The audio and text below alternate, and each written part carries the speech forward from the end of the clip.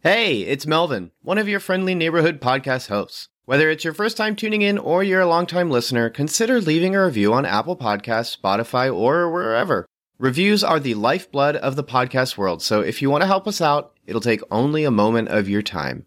Otherwise, we hope you enjoy the show. You're listening to Cinematic Doctrine.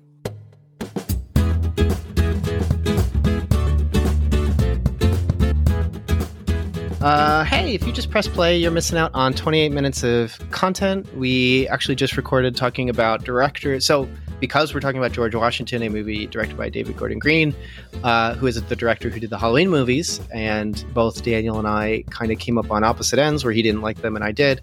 And then George Washington's a really good movie with the Criterion release. I thought it'd be interesting to do a Patreon discussion with Melanie where we talked about directors who have noticeably good movies and then noticeably bad movies and kind of the dynamics of who they were. You get to hear the directors and which movies those are if you pay for $3 a month. Support on Patreon, patreon.com/cinematic doctrine. And we get into not just talking about movies, but, well, I'll mention one movie. No, I don't even need to, but we get to talk about not just the fact that the movie's bad, but maybe how it was shot, who was directed, all the specifics of that, while also why it is so easy for directors to have such a flimsy filmography where it can switch back and forth. Because it really is just that simple. Sometimes directors just put out stinkers, and it's just interesting to think about. So yeah, $3 a month. There's a lot of other perks. You'll hear about that as you listen through the episode. But we are here to talk about George Washington. In particular, I picked up this movie because I like the Halloween movies. After rewatching all three, especially last year, I was really impressed with David Gordon Green's direction and work here. And I also just like that his movies, those movies felt grounded and real. And I've been wanting to chase movies that are more grounded and real. And so I was like, all right, George Washington has a Criterion release. I'll pick that up on a sale. I could not wait. I just picked it up anyway. Thank you, Christmas money. And it blew me away. And so I reached out to Melanie and wanted to be able to do it on the podcast. So the two of us checked it out. George Washington is a dialogue-based coming-of-age poverty drama, and it's got a very poetic, redemptive atmosphere to it, although it is also drenched in melodrama and nostalgia. Right. So it's the sort of the movie that smells like summer, both the good and bad, like the chlorine of the beach, or the chlorine of the pool, and also the sweat that's coming off your back. It is rank in that way, but it is also like really, really cozy in that realism. It follows a group of teens and preteens, I guess, combined as they go through this summer. And then a couple adults, not many, but a couple adults come in and out throughout the movie. I guess we'll name all of them in a minute, or as we're discussing, but it's more or less irrelevant because the movie has a very light plot. I guess then I want to name the characters then, because you have Nausea, George, Vernon, Buddy, Sonia, because it's more about the characters as they progress. So like the movie starts with Nausea and Buddy breaking up. Nausea says they're breaking up because she wants someone who's more mature, and they're all 13. I think she's like 12 or something like that. I actually think she's younger than him. Yeah. Yeah, I can't remember what Vernon says. He's like, y'all 12. What do you mean mature? Right. You're supposed to be They're playing like 12, around. 13, yeah. And Nausea breaks up with Buddy to go out with George. Buddy is more theatrical, more conversational, whereas George seems to very much be more observational. He's more reflective. He seems to watch as opposed to being involved. And part of that is because George's character, he was born with I think they said it was a skull that is not sealed, or it wasn't that it was cracked. Like, it was just like incomplete, right? Yeah, it's just like it's not fully sealed. So like the skin around his skull is also like, it's just his whole head is very sensitive. So he can't, he has to walk around with a football helmet on his head, because if he hits his head, it could affect his brain, or I think they said even possibly kill him. It could just die. Yeah. I think Buddy's the one narrating. I can't remember which kid. It kind of varies who's narrating. Yeah, you definitely get a lot of nausea Yes, Nausea does a ton of she does a lot of the narrating and stuff. Yeah, the narrating. And so because of that, he can't get into water, or else the skin on his head will soften, which then causes his skull to move, which could literally cause his brain to fall. And then and so part of that, the reason he's reflective is probably because he's trying to be safe all the time. So he's a much more quieter character, and that's mature for Nausea to be going out with him, which is extremely endearing. And then Vernon is sort of the big tough kid. He's aggressive. But he's not necessarily mean. No. It's reasonable to say he's aggressive in that he's not always carrying with his words. But it's clear that he's not trying to be mean because he's preserving his friendships with everybody. And the movie kind of just moves forward from like this breakup and then the dynamics of that as they go through the summer. The couple adult characters are Damascus, who is George's uncle. I can't remember if it was that both of his parents died, but he is staying with his aunt and uncle, and Damascus is his uncle. And he's got a sister, right? So his dad is in jail. His dad is in jail, that's right. And then his mother is dead. His mother's dead. Okay. And so he's staying with them, and Damascus is constantly doing work. His introduction to the film, more or less the first character we're kind of given description of, is him yelling at his boss about not getting workers' compensation when dogs are attacking him while he's working out in the on the railroad. Because he preps railroad. It seems to be, but odd jobs. It seems to be what Damascus does. And he's kind of distant from George. George seems to have a bit of a fear of Damascus. And then, that kind of sets the stage. I feel like this is a movie that we can, I want to first hear what you think of it. Because at least for me, I recommend it. So I actually want to like block off spoilers before we get into stuff, because I'd like people to know what to expect before getting into spoilers. I want to promote the movie. I think it's a good movie. You should go watch it. So I don't want you to get spoiled before that. But I figure that gives a good enough background. I don't know. What do you think of the movie? I think so. Yeah.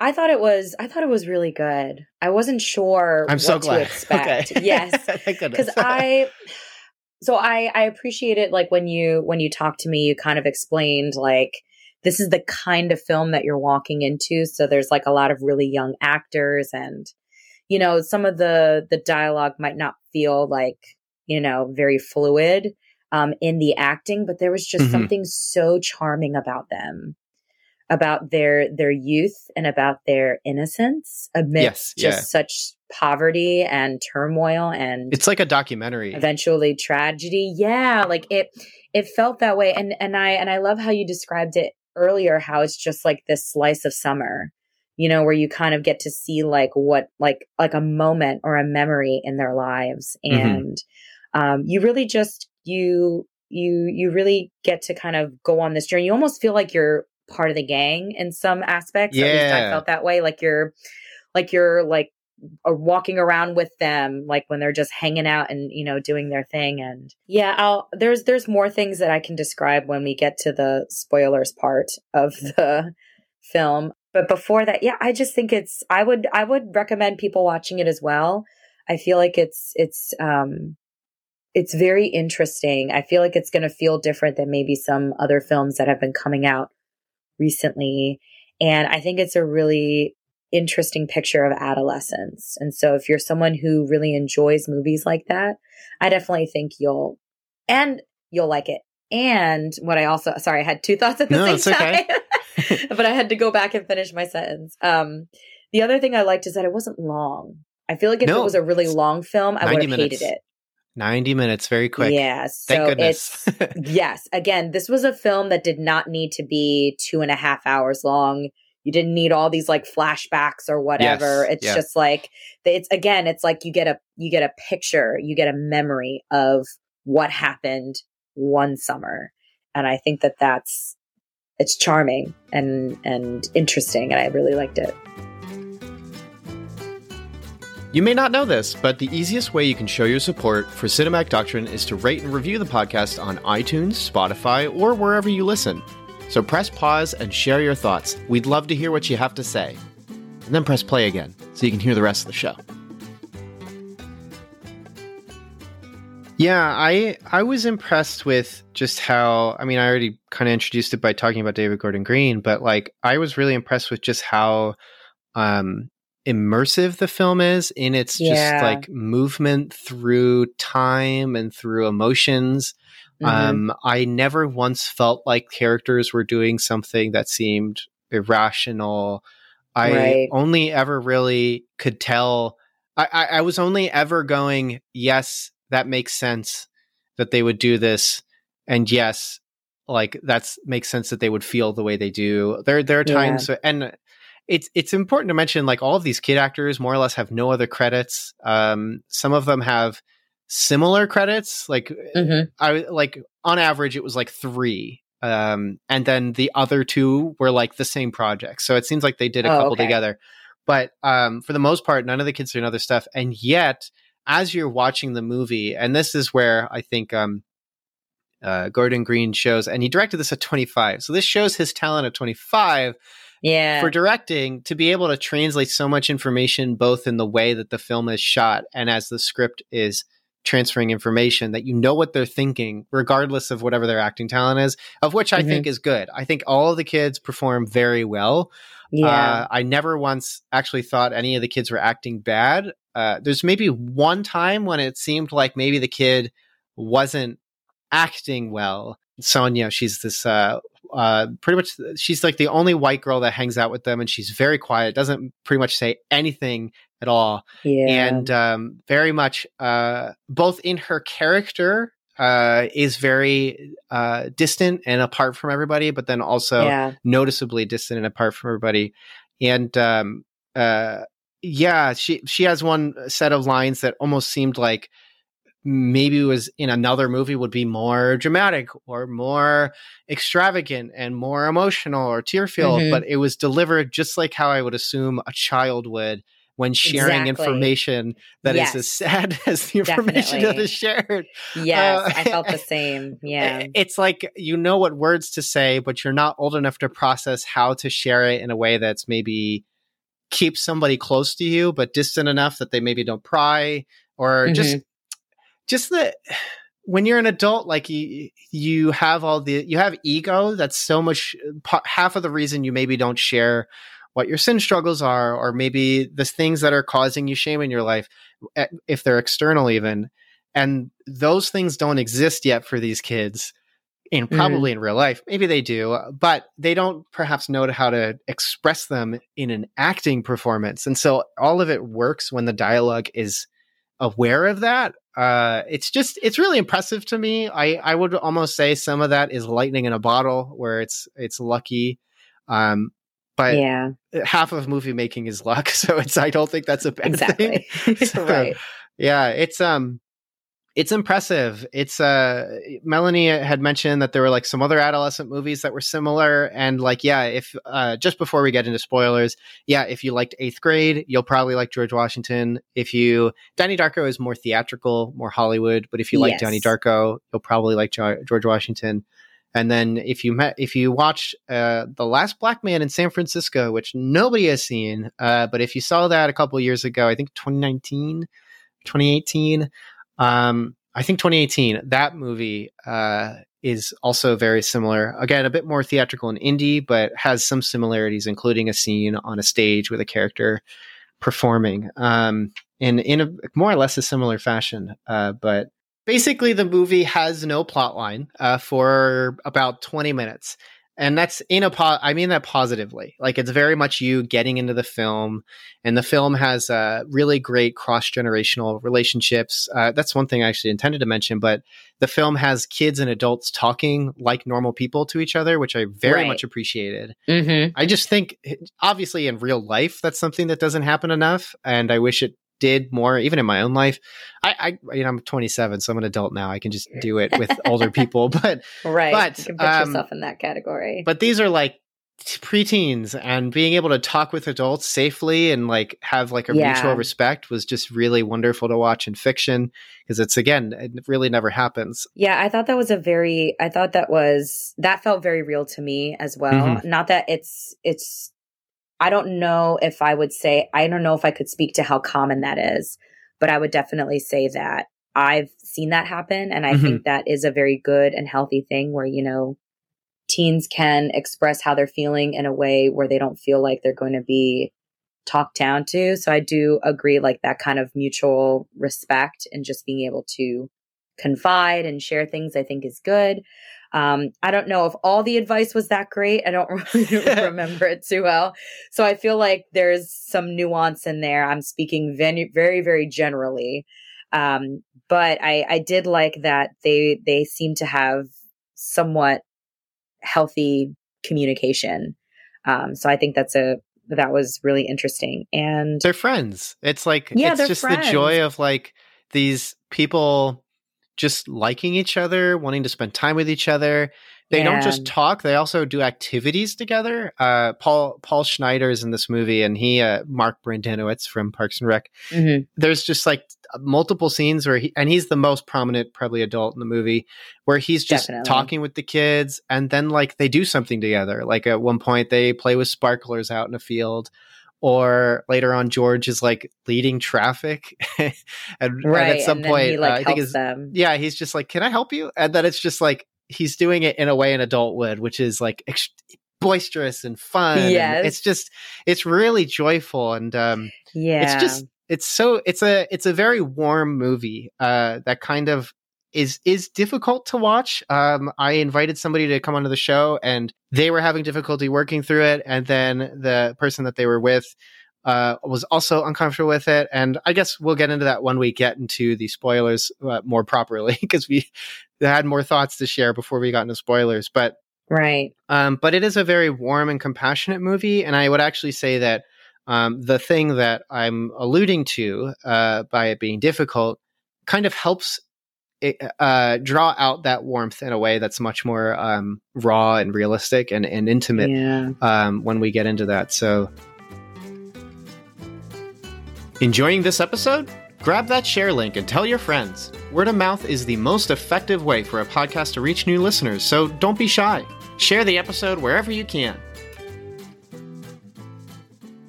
So I guess now we'll officially go into spoilers. So about 20 minutes into the movie, George now, we've learned like George has a soft, sensitive head, and we've learned that there's been this breakup between Naja and Buddy, and Buddy is kind of testing. They're not antagonistic, but Buddy's just like trying to get to know what's going on. We keep seeing George with pets and like lizards and just really cool animals all the time. So you know that he's reflective, soft, and gentle. He's got a dog that he found that's just like described as literally being found in poop, like its own poop, and he cleaned it off. But he cleaned it off with like dirty water. It's really, really sweet. And he's feeding it gummy bears and I think like pepperonis or something. It's really cute. And he's keeping the dog because he's keeping it hidden because he knows that, or he suspects that if his uncle sees the dog, he'll kill it. Because he knows his uncle doesn't like animals, and he asks his aunt why, and the aunt just says he just doesn't like them.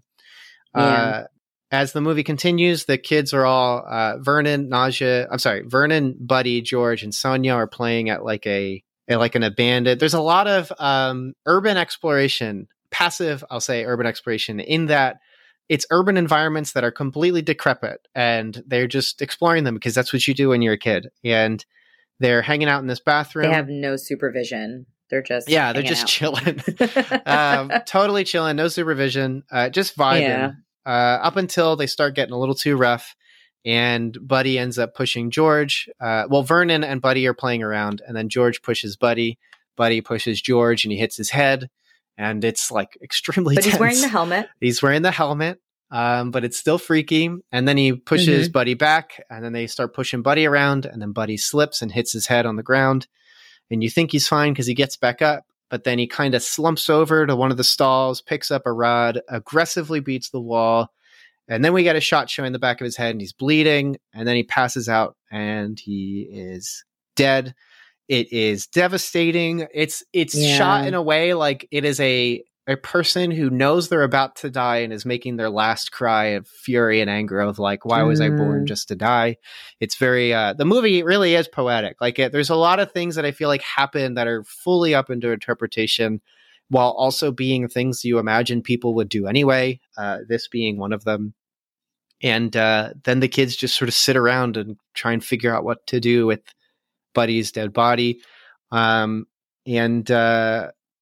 they all put him where they think they can and then leave. And they hide him. Buddy earlier was wearing a lizard mask while standing on a stage performing something. And Rico Rice had come in going, "Is that the Bible or Shakespeare?" One of the best lines in the movie. So he's currently dead, now wearing the lizard mask, put into some trash to hide away.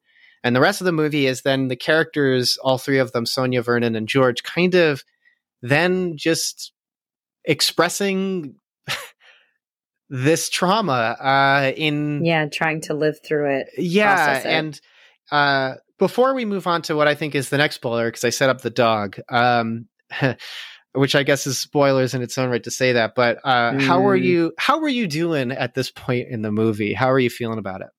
I'll be honest, I kind of saw it coming. Sure. Yeah. Like, it felt like it was it was not initially, but it just felt like, especially when they were all in the bathroom and they're pushing each other around. Just being a teacher, I know something bad's going to happen. Yes, like kids, the floor's wet, the kids are pushing each other around, they're fooling around, they're not angry per se, but they're just doing what they shouldn't be doing, or just not necessarily, maybe not even that. Well, yeah, you shouldn't push each other if the floor's wet, but they're just playing around and they're not being careful. Mm-hmm. So I was like, something's going to happen. This kid's going to bump his head. He's going to get just something bad's going to happen. And what I predicted came to pass.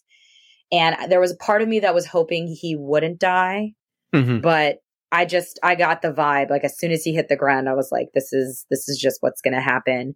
And I was really interested in knowing what would happen after that. Like, how would these children react?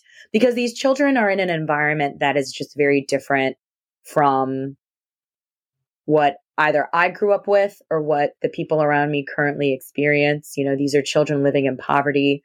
These are children who are basically growing up very fast. So there's no supervision. It's not that there's no familial bonds that they do have that, but it's almost like they're little adults. They're given a lot of freedom. Even the way it's like Midwest freeform adolescence. Yeah, I don't know how else to say it. Right. Even just the way that they talk to each other just seems very grown up, but not quite, because it also kind of sounds like they're repeating what other people are saying. And I love the picture of that when all the girls are sitting and talking to each other. Mm-hmm. This girl is 12 talking like she's in her 20s, and she's living her adult life. But I'm like, but you're so young. It's sweet. But what's sad is that it's there's a sweetness, oh, I see what you're doing. But at the same time, it's wow, you've grown up very, very quickly. And there's just something, no matter where you land with that, especially if it's something that might make you feel uncomfortable, it's something that's real. Mm-hmm. And I think that's kind of what I walked away with that. So going back to the scene, I knew that was going to happen. I was devastated and just very, very sad. And I really appreciate how you phrased that, where it's his last cry before he passes. And so it's just really, what I really loved about the film is how you saw how each of them processed what happened. Because I don't even think the film is necessarily about the tragedy. Right. Because then I feel like it all kind of just falls to the background, and you're really more just focusing on these children and not only this memory, but the regret or the trauma that they're dealing with. That seems to be more so at the forefront from their perspective too, which I thought was really fascinating. Yeah. Well, it's a movie that's just like the first act, which is nobody's died yet. It's very patient and warm and just sort of giving you characters that are just kind of living their life and just talking. Mm-hmm. The movie really is about people and kind of the intermingling confusion of existing at all, in all the right ways, and without being too aggressive. This isn't. There's really there's no sexual content in this movie. It's not going like, how can there be good things if rape exists? Like, it's not doing that, which so many art films try and do, and like frustratingly so. It's more just like even just the subtle injustices to like the concept of death or accidental death in this particular case, or being born with like a head that's not finished, and like just all these kind of things that are both all these things about life that simultaneously life itself brings joy. Colors exist, and that's crazy. My taste buds work, and that's insane to think about. Music exists. Birds chirp. That's awesome. Also, I can't get in water or I die. Like that juxtaposition of living in the particular age we are in right now, the film kind of goes through where there's so much joy because of the interpersonal relationships of the film, but then there's a ton of sadness because you as an audience member are seeing the setting that they're in and how like there's no like these aren't kids going to the YMCA. Like it's right. not that kind of joy that's being experienced. Which for me, like aesthetically, I love movies like this where they kind of have that, where the resilience and joy of life is present in the gift of each other, where that kind of itself is wonderful. And I think the movie has that a lot as it progresses. And of course, there's other joys beyond that. But in this particular case, it's here. Yeah. And I think it's also just what they know. Like it's you don't know anything else other than this. Right. So I like how they're small. Well, small, they're not small, but all of their suffering is just so normal.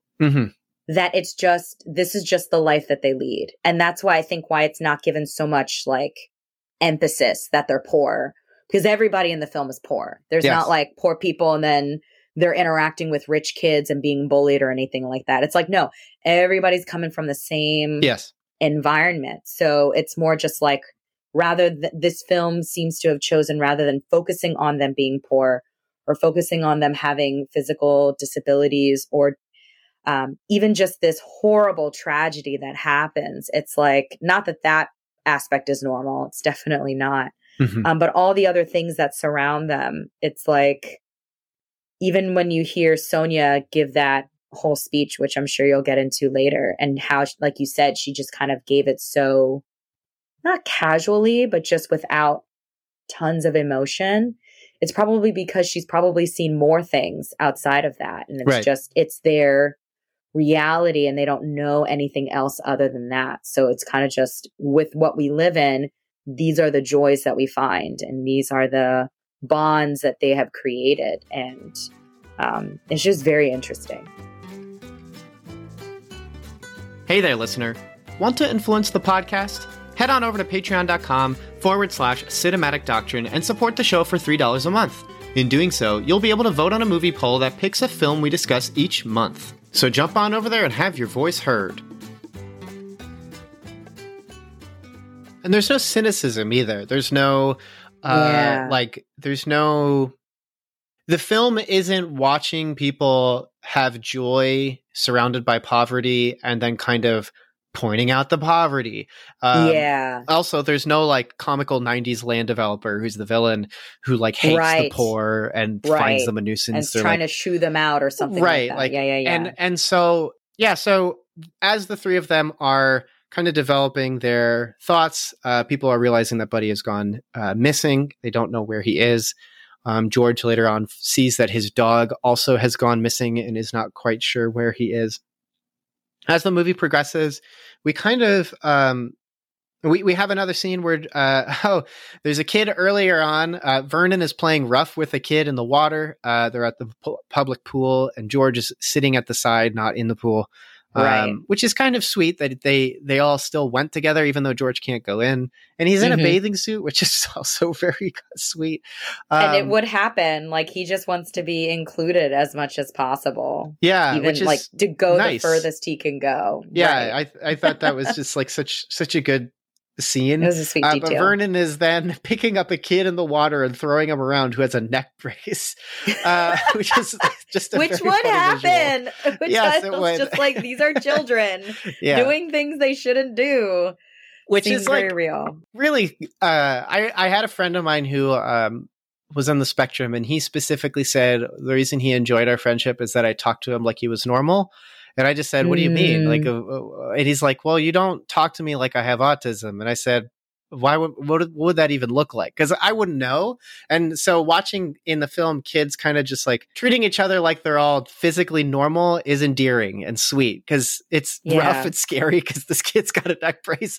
And we later learn that it's like, I think he said his jaw's not aligned or there's something about it. But but then he's like, they're all friends. Like they all goof off. Vernon's a little mean, but they're all getting along. They're all messing around with each other. Yeah. Yeah. But later on, and the kid in particular says, I can hold my breath for 6 minutes, which is just really cute and a very kid thing to say. Yes. But then later on, George ends up going to the pool and sees the kid with the neck brace in the pool upside down, like belly face down in the water. Yeah. Face down in the water. That's it. Thank you. And so you're like, oh no. Like this kid, I know. I'm like, did he try? We're just killing kids in this movie. I can't believe it. But George, the sweetheart that he is, who, by the way, specifically Buddy, who, when he trips and falls, it is because George had pushed him. Although Buddy is the one who slipped on the water, but it is George who still was the initial push. George is then the kid who runs into the water to save this one kid. And he does effectively save the kid. The kid can breathe and he's fine.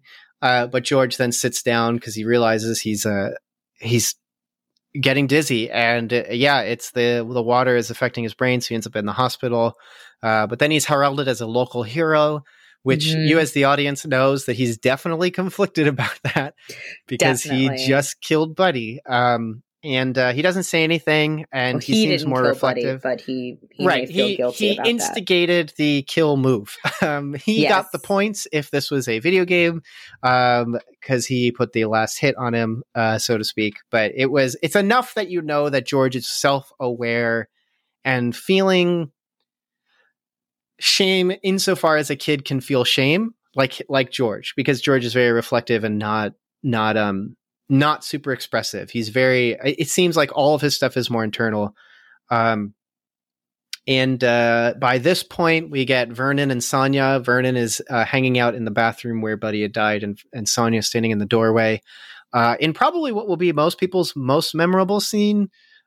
This was the scene that really solidified to me that I was like, I'm falling in love with this movie. Me too. Yeah. It is. Like I'm looking at the quote right now, and I'm getting emotional. So I'll try and read it. And I don't think it's the full quote, but it's a lot of it. The parts that are important. But basically, Sonia's standing there and just wondering what he's doing, and Vernon's just sort of he's talking out loud, trying to rationalize and understand the situation of like, how could Buddy die? And he says, I just wish I had my own tropical island. I wish I could go to China. I wish I could go out of the States. I wish I had my own planet. I wish there were 200 of me, man. And I wish we were sitting at computers and we just brainstormed all day. I wish I was born again. I wish I could get saved and get my life to Christ. Excuse me. Then maybe he can forgive me for what I did. I wish there was just one belief. It was my belief. Boy, that is a lot for a 14-year-old kid. And he said more than that too. It's going. It's very authentic. Yes. It was just it cut me. Like I paused and I was just like that. Devastating. It was so real, because I think we can all like resonate with that feeling. I am slightly getting teary-eyed, but it's just I almost did, yeah.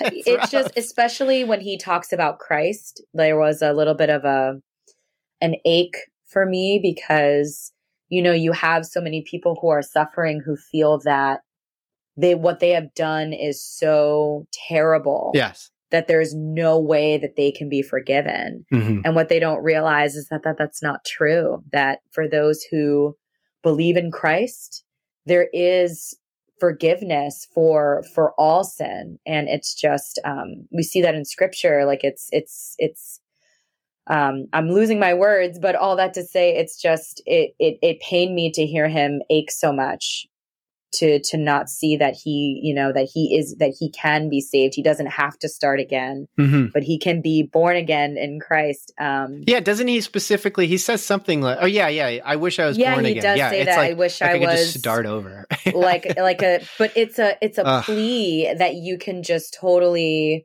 you feel it. You really, really feel it, and it's just so sad because it's it's like where he's kind of reflecting on this state that he's in, not just because of what happened, but just his whole life. Yeah. And it's like, I want to escape. I want to just not be here. And I want this sad, guilty, grieving feeling to go away. And it was just done so well. I was very moved by it. It's amazing. I don't know why this kid's not in more movies. What happened? Right. And I was just like, ugh. And I think that's where you really see his tenderness. He was my favorite character. And it was really solidified by the scene, because I feel like with Sonia, you get her reserved nature. You know, people respond to trauma differently. I am not a specialist. But I do know that trauma can manifest itself in different ways. And so she is someone that has seen a lot. But with Vernon, there's kind of like there's a vulnerability there that you are able to see. And I just really appreciated that they took time for his character to do that. I just thought it was really moving. Hey. We have some Patreon goals we're trying to reach. If we get enough support, we'll review each God's Not Dead movie, as well as The Inhumans, that really bad Marvel show from a couple years ago. Head over to patreon.com/cinematic doctrine and share your support. Yeah, Vernon, the whole movie up to this point has been, I would say it's reasonable to say he's combative. He's always got something to say. Somebody says something back, he can quip right back at them, and they more or less will shut down.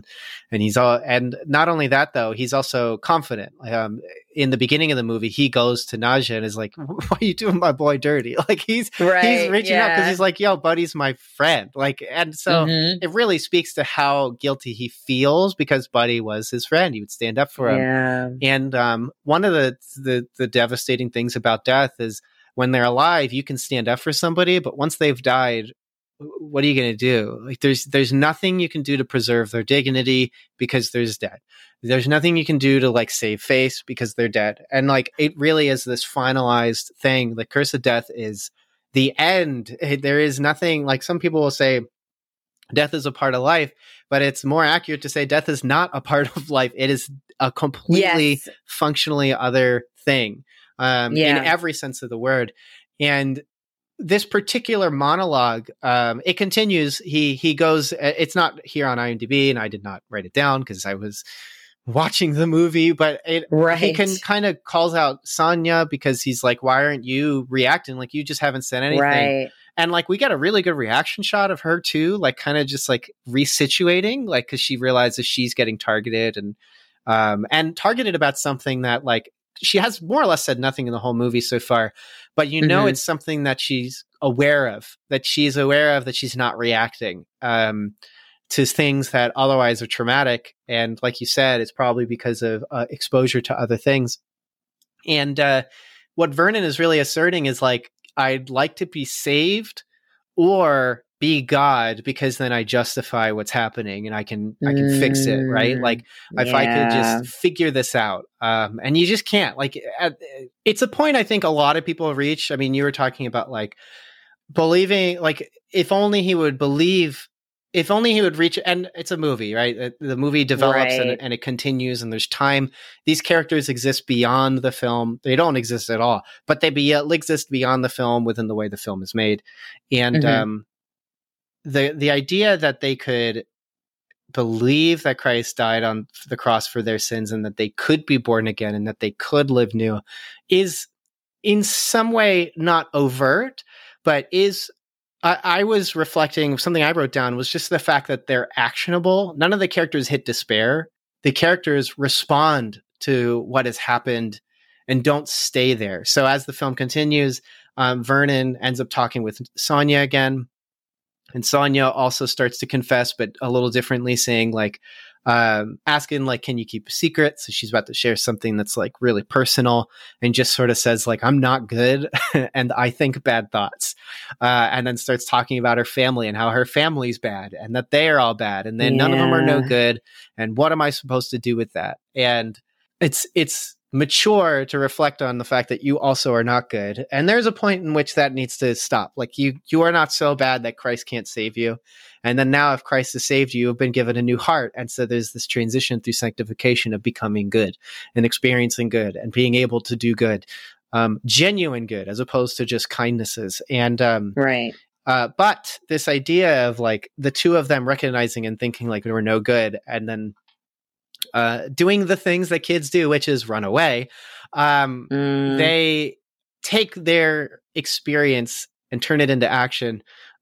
It seemed like they were going to die again, but more children were going to die. Right. And just the only goof that exists in this movie, as far as I'm concerned, is how damaged. So they basically steal a car, and the car gets totaled, and it's like devastated. You're like, they're dead.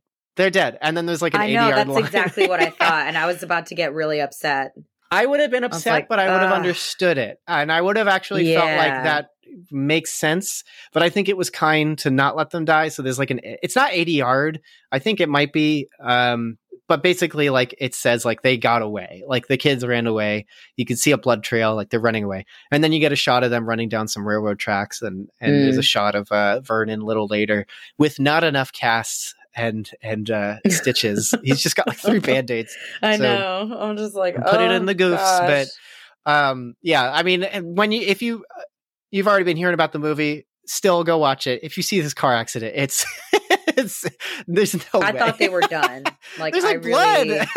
I know there was like I don't know. Like, and of course that's what they want you to feel. But then when you see them and then you hear they almost died.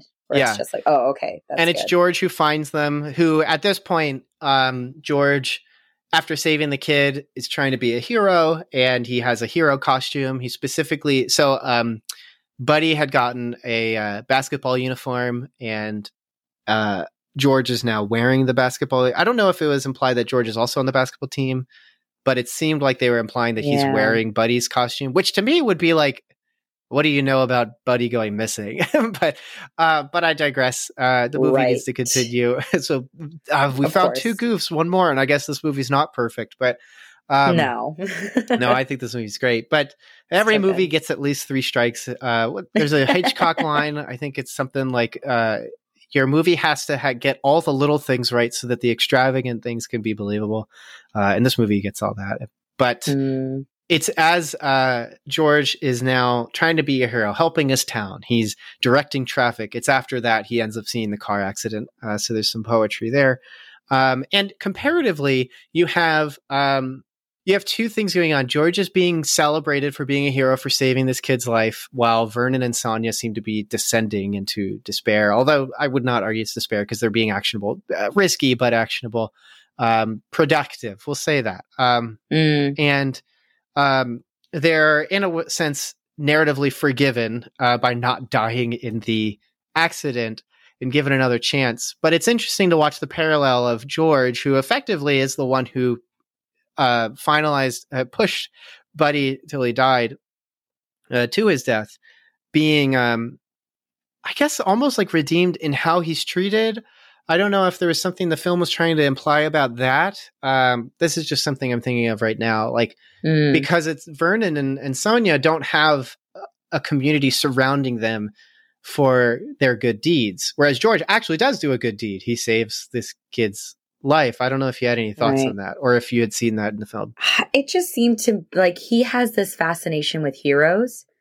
So this kind of just seemed to be like in his mind, or in a strange way, his own like hero story. Usually heroes have some kind of horrific tragic backstory. Tragic backstory.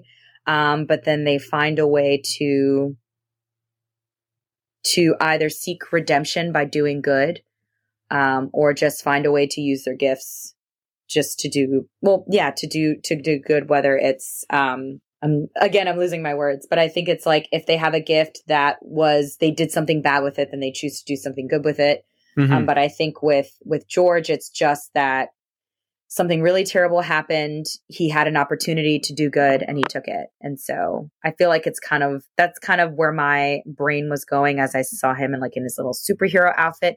It's like his way of redemption. Because I also think he feels guilty because I wonder if he was upset. Yes. In the bathroom scene when Buddy is everybody's pushing each other around. Buddy pushed George first. Right. So maybe George was just really mad, and maybe those mad feelings are him also feeling guilty about that. Because of course he didn't mean to absolutely kill him by any means, but I guess in his anger or in that childish pushing back when someone pushes you, that could be another layer. So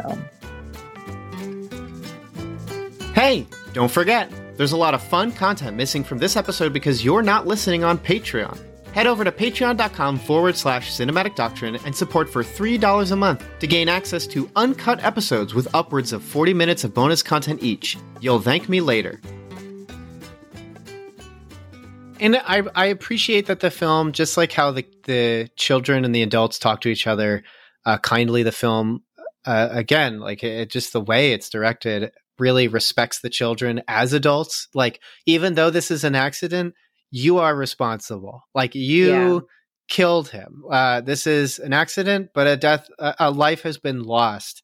And the film compares that alongside, there's a parallel with the dog. So the dog has gone missing, and it's suspected that Damascus, his uncle, George's uncle, has killed it. And we kind of get allusion to that. There's a light visual that looks like a piece of a dog, because Damascus is cutting wood, and it looks like there's a piece of the dog near it. And George seems to be aware. And there's a scene where George is trying to go to sleep. Damascus comes into the room and says, "Hey, can I talk to you? You wake?" And just when you thought the Vernon scene wasn't enough, you get Damascus's scene. I mean, goodness, I'm seeing you. You're like, what the heck? It's Damascus he's an adult. And he's been a bit, also, confrontation, not aggressive, but passively confrontational. So he's not super kind. When he, when George saves the kid and then comes back out, he's like, "That was stupid. Just like your baptism, that was stupid." Because he's thinking about you can't get in water. Yeah. You can't. If you get in water, you die. Why do we get you baptized? Yeah. That's an interesting question. But baptism is also good. But it's clear though that as an audience member, with the way the film is compassionate, you're suspecting that might be from a place of protection, and that maybe if he can shame George, that George would not do bad things. But at this point, Damascus comes in and he starts to share, he's like, "Do you think that I killed your dog?" And George kind of doesn't answer, but he doesn't say no. And Damascus starts to share about this traumatic experience when he was a kid where a dog violated him and he was scared and humiliated. And so then he was only 6, I think. He was 6, really young. He's really young, and he got away. But then he says he specifically tried to get a knife and go find the dog to kill it, and he couldn't. And now he's an adult, and we know from the beginning of the movie he still doesn't like dogs, and dogs are a problem. They are being aggressive when they're trying to work. They're probably wild dogs. And so when he says, I saw this dog and I killed it. I had learned that from your sister, it was your dog, and I'm so sorry. Yeah. And he specifically shares that he's he doesn't use these words, but he's basically saying he's ashamed. He feels bad. Sorry. Yeah. There's no excuse. This is your dog. You cared about it. He's probably aware of the fact that George likes animals. He is constantly holding animals throughout the movie back and forth. Right. And he shares, "I'm just afraid of what God's going to do to me," which I think is fair and a good thing to think when you're a sinner, which is all of us. No, definitely. And to be afraid of the things that you do are bad, produce justice that needs to be paid for. And in Christ, the joy of Christ is knowing that, like, when we believe that he did die on the cross for our sins and resurrected, and that he is God, that he is to be trusted. The sins, the payment we deserve is put on him, and that's all of it. That's everything. So the sin you committed today, if you suffer consequences for it, it's not payment. It's consequences. That's momentum. That's more like physics. Whereas like the eternal damnation and the suffering that will be coming from your injustice, that's been covered. And this movie displays, I think, like the occasional times you remember that you're a sinner, and the occasional times your eyes have been opened to sins because I am being redeemed. So there's definitely things I'm doing. I don't know what, but there's definitely things I'm doing that are sins. And hopefully they get refined. Right. And I think it's interesting how church is part of their culture, or just that Jesus is part of their culture. So it's like there's this awareness that they're sinners. You know, what does it say in Romans 3:23? For all have sinned and fall short of the glory of God. Yeah. Or the Jeremiah 17:9, like the heart is deceitful above all things and wickedly sick. Who can understand it? Yeah. So like Sonia is aware that she's bad, that her family is bad. There's like this awareness of wrongdoing, but their responses to it are different, you know? So, you know, it seems like he knows Damascus, right? That's his uncle. Yes. He knows that he wants to kind of seek him for forgiveness. And, you know, I don't know if I would go as far as saying that they are believers, but it's just, I mean, I don't know, but the characters themselves, or what was meant by that, but it's definitely part of their culture to acknowledge that God does exist, even if it's not part of their everyday lifestyle. There's like you said, there's this awareness that they've done wrong, and that they want to make it right in some way. Which I movies like this, I find more profitable when it comes to something like spirituality. I'll say spirituality, not necessarily just Christianity, but spirituality. And I'm not trying to get to like new agey or like charismatic stuff. What I mean by that is just the awareness of God. What I appreciate is that, like, I don't need a movie to start with like the guy sins and then he stops. Like, I don't need the case for Christ, right? I don't need like he's a sinner, he's trying to deny God, then he doesn't, and then he repents, and now he understands you. Like, that itself is its own story, and the case for Christ is a pretty decent movie. It looks really good. It's well performed, well acted. Watching the lead get more and more stressed because he's getting more and more mad about this, like, does God exist or not thing, is really good. Like, that's some good directing. But not every movie is that. And I think I like that this movie is more just like how we set it up. It is a film that is just a period of time where these characters are experiencing probably extreme heat. Just a period of time where these characters are all responding to and reacting to the events in their life. And I think what I appreciate is that, like, they, like this particular scene, Damascus, like, even though I trust that Christ has died for me, I'm also the man saying, like, help my unbelief.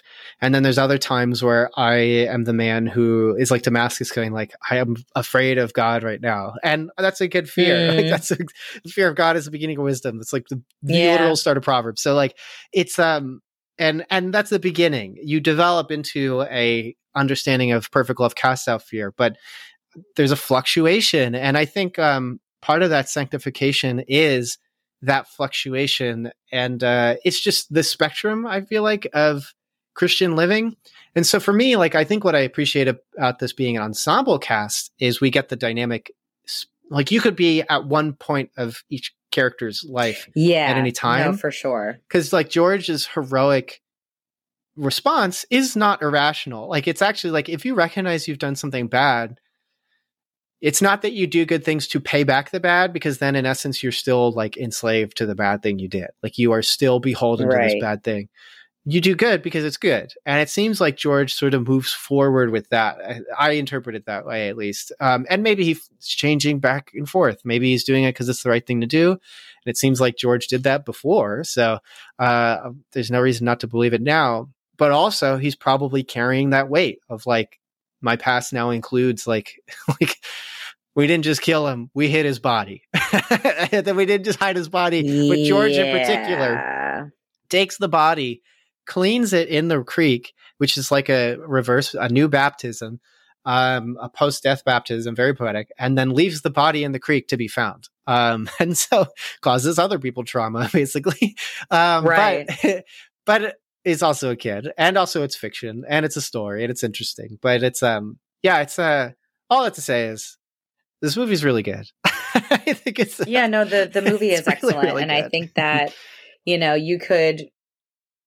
I think there's a lot of like we could watch it later and like, oh, I didn't realize that was there, or pull something from it. But I just appreciated its simplicity. Yes. And just the way that it was able to capture this authentic adolescent experience. I mean, whether wherever you might stand, I think it's something that a lot of people can respond to. So like my response, of course, looking at it through the lens of a believer with some of those monologues would just be like, I want to share the gospel with you. And I would, I want this character to know that there is freedom in Christ, and to show like that warmth, right? Like that I know to show you've that warmth, done something horrible, and I love you because I love you, not because you're lovable. Like that's right. like wonderful. And just to know that there is forgiveness at the cross. But then, at the same time, there's this still just looking at it from just the nature of the film. And that perspective, you can even still appreciate the fact that it's like, these are just real people. These are their portrayals, like the way they portray it, it feels very real. These are just their responses to life and to the circumstances that they're in. And it just felt very authentic. Just all the things that they said, all the things that how they responded to things. It was just really moving for a lot of different reasons. I'm probably still going to be thinking about it tomorrow and maybe have some new thoughts about it. But I think it's a really good film. I would hope that if people do watch it, that they would enjoy it. And I like how the ending wasn't like some kind of resolution, because I don't know I think you did mention it. I don't remember if you did, but there are people investigating the death of Buddy, even though it's not the prominent, like the biggest part. Because the biggest part of the film is them grieving, seeking redemption, processing on their own. Yes. But in the background, they're like, "Oh, we got to get out of here. Or I don't know what I'm going to do." Because they're coming to my house, they're asking me questions. So it's not like Buddy dies and then everybody forgets about him. Yes, people are still thinking about him. There is still a real investigation for this horrible tragedy. Yeah, Sonia is the one who actually. So when they are being questioned, George, Vernon, and Sonia, the first time, none of them really say anything. And Sonia in particular literally says nothing. Or no, she says, they ask, like, when's the last time you saw Buddy? And Vernon says, like, 2 weeks ago or whatever. And then Sonia says 6 months ago. It's just like, she's obviously done this before. And which is chuckle worthy. It's like, it's a very dark humor moment. And, but Sonia in particular is the one who then goes and says, like, hey, like, he tripped. Like like, and like, there's something kind of sweet about, like, I think it's like my ears in particular, like, went like, you didn't say it was George. But you know what? Like, it was the three of them. Like, they were all roughhousing. Nobody helped each other. They don't know what they're doing. They're kids, but also they don't know what they're doing. They're kids. And so there's some responsibility present in that. And I think that might be even her own little sliver of redemption. Yeah. She's exposing in a way, herself, just by telling the truth. Yes. Telling the truth and not trying to cover it up anymore. So like with George, he reveals the body, and so that it can be found, realizing that hiding him was wrong. And then with her, she confesses that we didn't do it on purpose. It was an accident. Yeah. And Vernon, he doesn't run away. He stays. We have a shot of him on a rooftop and he's kind of hanging out there. It's one heck of a summer. That's for sure. It's something very memorable. It all comes together. And even at the end, like, there's something. So what I found most like this, I cry a lot with movies. Everyone knows this at this point. But like this, like, was literally like, I was having difficulty seeing the screen at the end when basically Naja, who doesn't know anything about what happened, is sitting next to George. George is wearing his costume. He's just like taking a water break. It's really cute. Yeah. And Naja basically just says these really sweet like things, like, and things that in fiction get me every time, where like a character says to another, and she says to him like you're going to do great things, and you're going to live forever. Like just these things that like to me are just so, I don't know. There's something so like no one would ever say that unless you loved them to me. And I just think that they're just the sweetest things in the world. And then the movie ends with that. So earlier there were a couple cutaways, and it showed like, I think when it was talking, I don't remember what it was talking about, but it showed presidents. It showed not just presidents, but important people in their old photos in black and white. And then the end of the film is George getting it's shot in black and white, and it's George getting a kids themed presidential photo. And it's very cute. Yes. And then the movie ends, and he drinks like some soda, and then it's over. And I forgot to mention, another, like just a kind thing that Damascus does after he confesses is, and this might be weird, but I think it's sweet, and it fits the poetry of the film. I thought it was. He takes the pelt of the dead dog that he killed, that was George's dog, and turns it into a hat for George, because throughout the movie we know George is supposed to be wearing the helmet, but more often than not he's carrying it. And it's clear because, like, as a character is like, he doesn't want to wear it. Like, it's tiresome, it's annoying, it's painful. And it's also, it's uncomfortable. And here they plainly say, like, Damascus knows it's uncomfortable, so he made him this comfortable, cushioned hat of the dog skin. And it's just really, it's like the best ending. It's very sweet. And so the movie ends with him just getting this presidential photo, and everyone's happy, right? And life is perfect from this on out. They're going to be smooth sailing. Nothing bad ever happened. No, it's just like it's a movie that I feel, for me. Yeah, I also really, really recommend it. I don't, if people who tune in follow my Letterboxd, they know that I'm not giving out high ratings all the time. I've probably become a lot more comfortable with 7 and 8s lately, but this is my first 10 in a long time. Like, this really like just floored me, and I don't know. It blows my mind that people were showing Hangman's Curse at youth groups in 2001 and 2003. And this movie came out in 2000. They could have just been showing George Washington. There's my gosh, so much to talk about. There would be a lot of interesting things to talk about. I mean, even I think just for us, just talking about the gospel and forgiveness in Christ, I think there'd just be, and how we can be reminded and think on those things, even looking at just people who are depressed and sad about this horrific thing that happened. Yeah. And even if the movie can showcase multi-generational relationships, why can't we just institute them? I don't know. It's just, I'm a big fan of that. So yeah, I thought George Washington is great. Check it out wherever you can. PureFlix or Criterion right now, or just buy the Criterion release. It's not that expensive.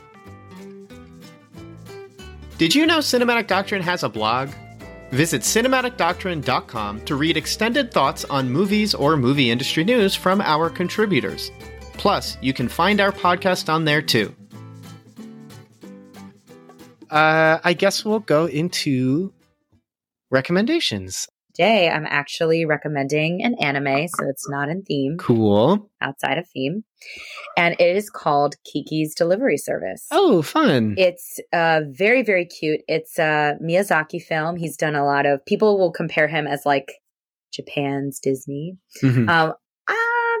I don't know if I would do that, just because I think the films are just very, very different, especially like in style and in direction. But I'd say what they have in common is they're children's films. Usually, Miyazaki did one adult film, but anyway, Mononoke, right? That's probably I'm guessing. Yeah, Princess Mononoke. Yeah. So anyway, Kiki's Delivery Service is about a young witch who has this mandatory year of independent life where she has to go out on her own and kind of find her gift, like what her speciality is going to be. And when she's settling in on this new community, she, through a series of events, decides to have her own delivery service. And it sounds a little silly kind of describing it out loud, but I would say I would highly recommend it. incredibly charming and lighthearted and sweet and fun. And you just fall in love with the characters. I think it's now, I will say this very carefully. I know a lot of people who hate dubbing because they're like, it's horrible. It's never as good as just listening to it in Japanese. What's about to be said? I was going to say, I thought the dubbing was very good. Okay. So I know people are like, we hate that. But I would say if you're someone who would prefer to watch it in English, I think it's pretty good. But then, of course, if you're someone who would prefer to listen to it in Japanese or your native or any other language, I think it does come in other languages. I would have to double check that. So don't quote me. But I know that, of course, it's in English and they have it in the original Japanese. So you've got the options. It's a great film. I hope if you do give it a shot, you'll enjoy it. I'm going to recommend Eighth Grade. Another very well done, very kind of accurate period, like almost slice of life movie, just like this one. That is, about coming of age, growing up in a world. The premise is really just growing up in a world of which we all do every time, every character forever. Elsie Fisher plays our lead character. I'm just going to get the name real quick. Kayla. She is finishing her last week of 8th grade before she goes into high school. And it kind of goes through like going to a party that she wasn't invited to and going to which she was forced to be invited to by the parent of the kid who did not invite her. Well, not forced to, but invited by the parent, not the kid, right. Which is embarrassing. And then being on social media, which is hard. And then going to hang out with high schoolers, which is scary. And the difficulty of your dad, who's embarrassing.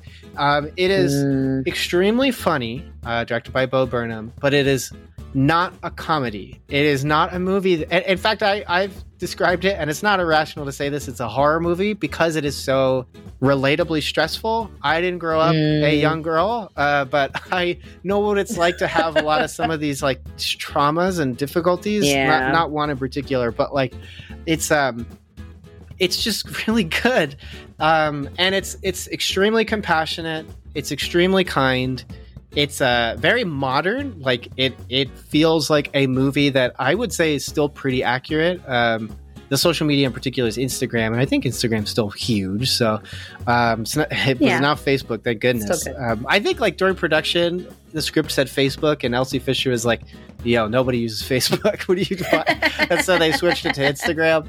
But it's delightful. It's just wonderful. I think it'll end up being one of your favorite movies if you check it out. And 94 minutes. It's quick, just like George Washington. It's super short. So, and I would say a much easier watch than George Washington. It's not spoilers. Nobody dies. So check it out. 8th grade. Very good.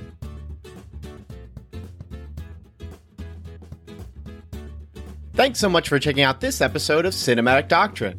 If you enjoyed this episode, consider leaving a review and subscribing to the podcast. And as mentioned before, Cinematic Doctrine has a Patreon. For as little as $3 a month, you're opted into a once-a-month movie poll where you decide a movie we discuss on the podcast. There are other unique benefits that come with supporting the podcast, so be sure to check that out at patreon.com/cinematic doctrine. A special shout out to those who support at the Art House Theater tier on Patreon. Thank you so much, Mom, Dad, Melanie, Shirley-Ann, and Thomas. You guys are the best, and your continued monetary support is greatly appreciated. Until next time, stay cool. Want some Cinematic Doctrine swag?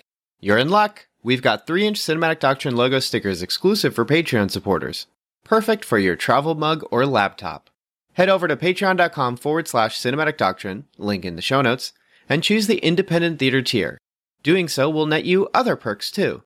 But let's be real, the podcast stickers are the coolest perk. So get yourself some podcast stickers by supporting on Patreon.